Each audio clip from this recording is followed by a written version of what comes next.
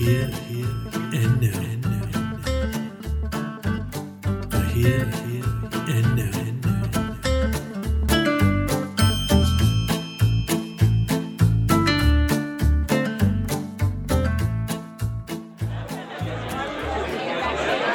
Welcome to this episode of the Here and Now podcast on overpopulation. Hang on a second. I'd like you to think about this question. Is the Earth becoming overpopulated? Do you have an answer? Okay, I'm guessing the majority of you are thinking, yes, it is. And why do you think that is the case? It's an answer based partly on our intuitions. Population has grown in the past, it is growing now, and it will continue to grow in the future at an accelerating rate. And therefore, it makes sense that the world will soon become overpopulated. It is an answer that's also based on our environment. We see it on television, we read about it in the news, we see images of seas of people in cities, or perhaps we observe it ourselves. We see waste and climate change and all of the impacts of a human population growing and growing and growing. In the classic 1999 film The Matrix, Agent Smith lectures Morpheus on his revelation regarding the human race. Here is Smith with his trademark laconic drawl. I'd like to share a revelation that I've had during my time here. It came to me when I tried to classify your species. I realized that you're not actually mammals. Every mammal on this planet instinctively develops a natural equilibrium with the surrounding environment, but you humans do not. You move to an area and you multiply, and multiply until every natural resource is consumed. And the only way you can survive is to spread to another area. There is another organism on this planet that follows the same pattern. Do you know what it is? A virus. Human beings are a disease, a cancer of this planet. You are a plague, and we are the cure. I love that scene. It's a classic moment when the viewer starts to question the morality of the entire Matrix universe. Smith really does have a point, though.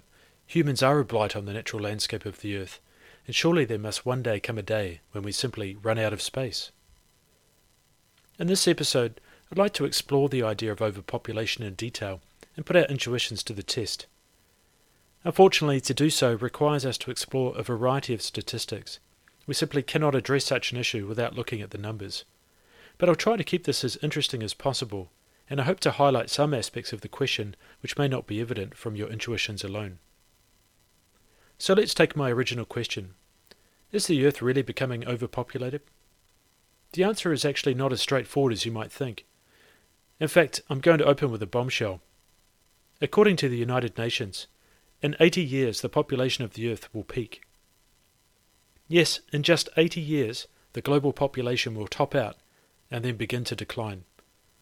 That is surprising and actually quite good news from a conservation perspective, not to mention quality of life. But unfortunately, that peak will be around 11 billion people.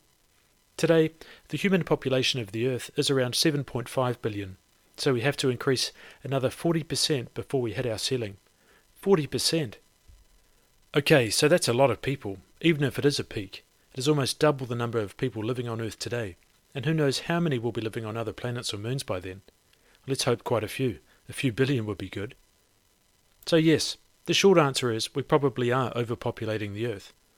But the answer is far more nuanced and requires understanding what makes up that growth. Now, breaking down the differing rates of growth by country would be an arduous and not particularly interesting exercise. To be honest, it would offer little surprises. In short, populations of the poorest countries will continue to grow and be the last to peak, while wealthier countries will grow at a much lower rate and peak sooner. But the rate at which the global population is growing has actually been declining since the 1960s. At about the same time as Neil Armstrong took his famous first steps on the moon, the global population was growing by around 2.5% per year. Today, Earth's population is growing at 1% per year, and by 2050 that will halve to just 0.5% per year. So even though we do have a lot of growing to do, Most of it is going to happen in the next few decades. In fact, the UN predicts we will hit 10 billion by the year 2057, which leaves 40 years to grow that final billion. So the peak of our population and all of the issues that will come with it is really a point for consideration in our lifetimes, depending on how old you are, of course. It is not some distant problem our children's children will have to contend with, although, of course, they will too. A growing population is a problem for everyone alive today. Most of us should be able to answer the following question. Which is the most populous country in the world? Yes, it's China. But what comes next? And then? The second most populous country is India, and that will soon overtake China to have the world's largest population. And the third most populous country? It's the USA. Surprised? Incredibly, the US is growing by almost 1 million people a year who are migrants, so a large part of their growth is not organic, as in from births succeeding deaths, but from people arriving from other countries. In contrast, China has an annual net loss of population due to migration of well over 300,000 people. Why then does America, which recently appeared to be quite anti-immigration, and maybe still is, encourage so much migration? The answer is economics.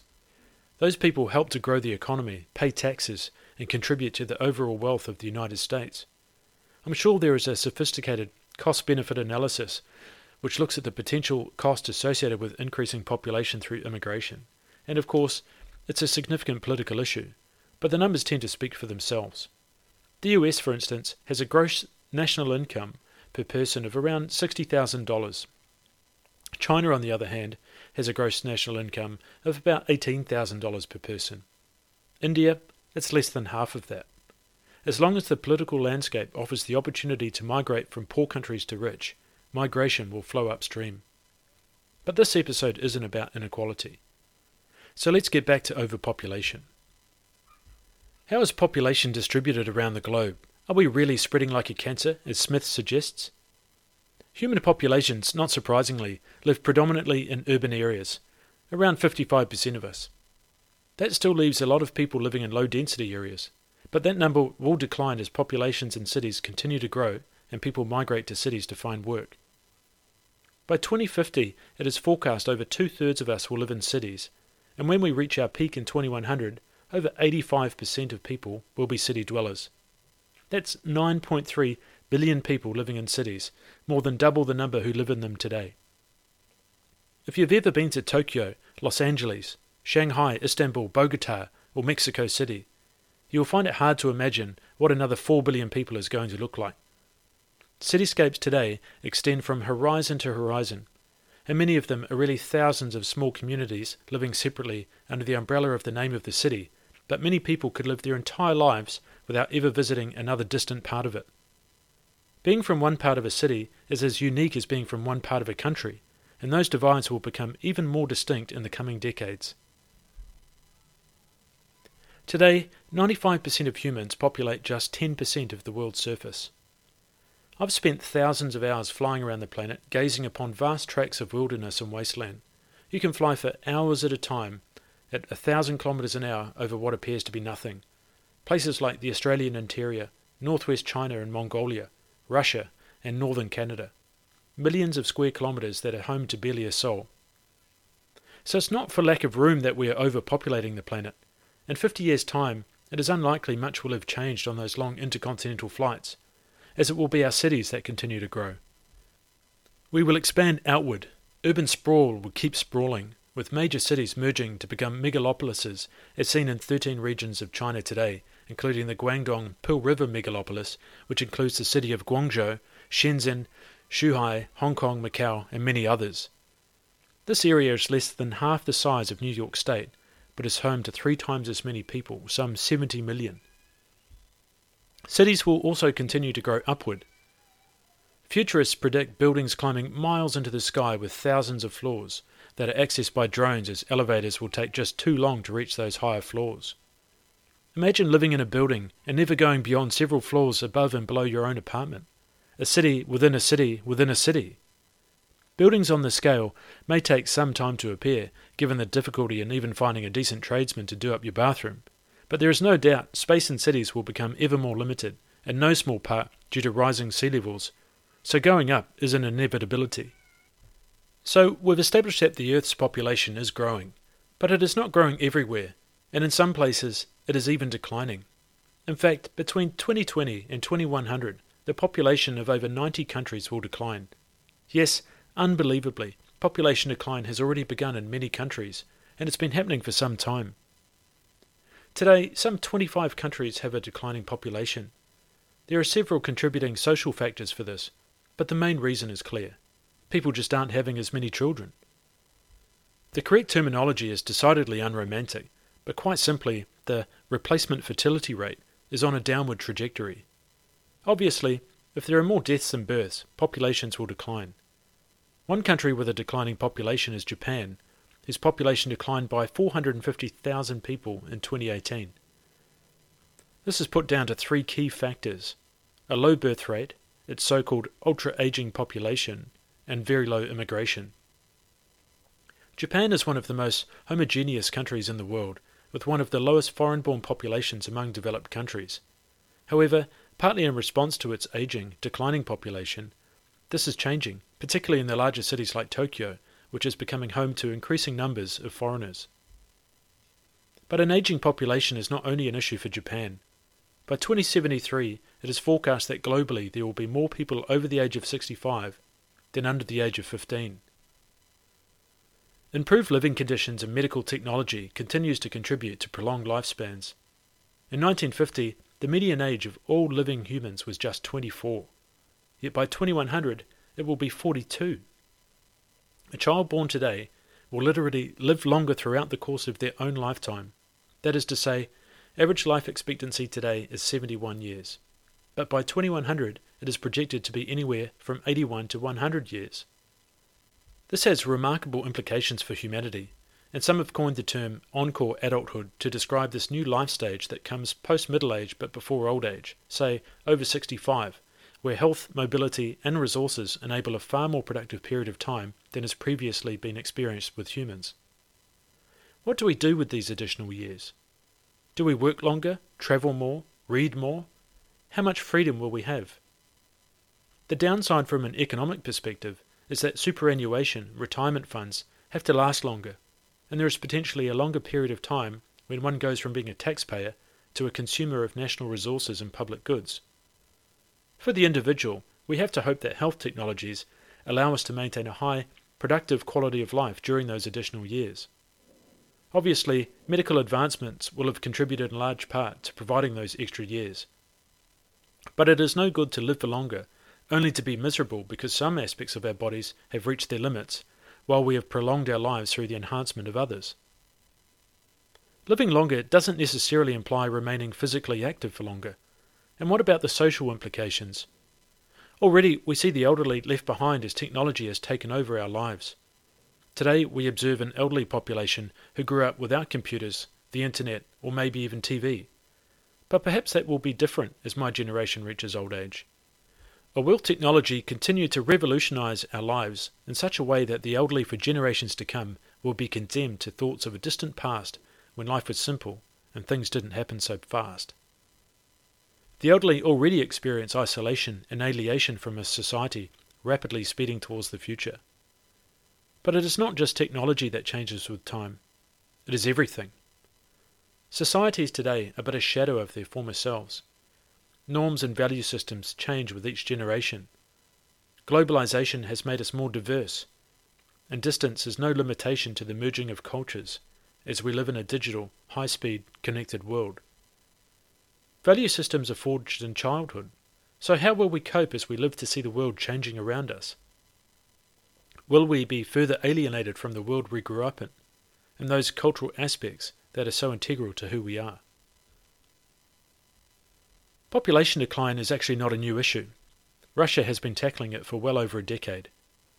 In 2006, President Vladimir Putin introduced incentive measures to encourage couples to have more than one child. These policies have been slow to take effect for a range of social reasons. Unfortunately, the stereotype has largely been true, with alcohol-related health problems and death contributing in large part to the declining Russian population. However, in October of 2019, the World Health Organization issued a report stating that alcohol consumption in Russia has declined by over 40% since 2003 as a result of alcohol control and education programs, so that has to be a good thing. Unfortunately, Russia has normalized abortion to the point of insanity, with an abortion rate more than double that of most Western countries. Similar to Japan, Russia also has very low immigration, so it is unable to increase its population solely through organic growth. This has tremendous economic impacts on a country that is massive and relies on its natural resources. And it is also one reason why Russia annexed Crimea from Ukraine in 2014, boosting its population by over 2 million. So we have seen that the global population is growing, but at a declining rate, and many countries are already losing population every year. This trend will continue and extend to most developed nations in the near future, due to people having fewer children, with populations that are aging, and in some cases due to migration. But another 3.5 billion people is certainly going to have an impact on all of us. The level of that impact will in large part come down to our own culture, values, and behaviour. I remember several years ago I was in Istanbul, the capital of Turkey. It's a beautiful bustling city that straddles the Bosphorus Strait linking Europe with Asia. Istanbul is home to over 15 million people and is about 4 times the size of Los Angeles. Standing on a street with a local, the place was teeming with people. We were trying to figure out how to get to a certain place. The person I was with began speaking to a gentleman standing next to us, who was also waiting to cross the street. And she spoke to him with such familiarity that I assumed that she knew him. It was like he was her cousin or something. I asked her how she knew him, and she replied that she didn't. She was just asking him for directions. I'd observed this phenomenon before, a level of social interaction that is indicative of a collectivist culture. Where I come from, people can be very friendly, but we also tend to enjoy our personal space and are polite but formal with strangers. Here, though, there was a great sense of community, and it was apparent to me that that is how 15 million people live together in this city.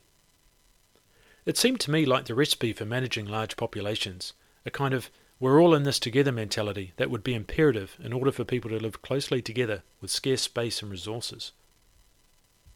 Unfortunately, that is not a universal in these types of heavily populated cities. In China, for instance, there is a totally different approach to the issue. Yes, things are changing, and I am generalizing somewhat, but there, people do not appear to have a level of community and social cohesion like I observed in Istanbul. A queue, it's merely an impediment to getting to the front. It's not a social construct that manages our needs in an orderly manner. It is somehow acceptable there that people push to the front to shout and demand attention, oblivious to the many other people all waiting for the same thing. The approach is dog eat dog. For a collectivist country to have such a lack of social cohesion is strange to me, and what I consider a major flaw in Chinese society. But I'm not the only one to have noticed. China itself is implementing a large-scale social credit system designed to force a shift in the values of its people. I'll explore this in more detail in a later episode. It's a fascinating and disturbing idea. But the reason it's disturbing, at least in part, is because it is a system that uses punishment to alter behaviour rather than appealing to the sense of community that's inherent to humans, that which has allowed us to merge together into societies for millennia. The solution to managing a growing population is exactly that. We need to learn to be together better. That is what made us successful as a species, and it is why we have grown to the extent that we have. Isolating ourselves from others is not the solution. Unlike Neo in the Matrix, no one is the one.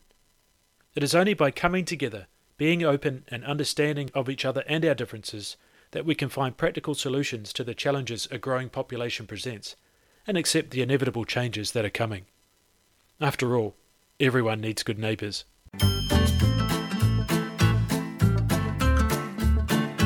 Thanks for listening to this episode of the Here and Now podcast.